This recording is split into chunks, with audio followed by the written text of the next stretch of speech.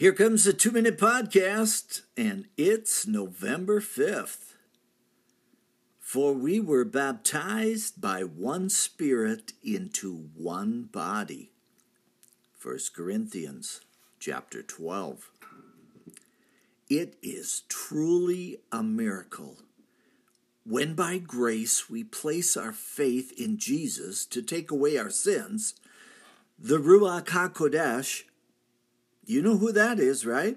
The Holy Spirit. He takes up residence in our body. We become the temple of the Holy Spirit. God sits on his throne. Jesus has his body that was resurrected from the dead. Why should not the Holy Spirit have a place to reside? We should always be mindful of who it is that lives within us. Remember, the prompting of the Holy Spirit the next time your lips begin to tell an untoward story, or to share some gossip, or cheat, or steal, or worship idols, to commit fornication, or simply to covet. Oh my.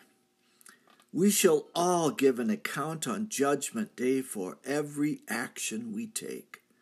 When we sin, we grieve the Holy Spirit, and we lose our power to witness of the cleansing blood of Jesus.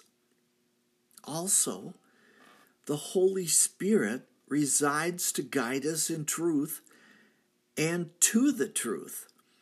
He makes verses in the Bible come alive when we read them.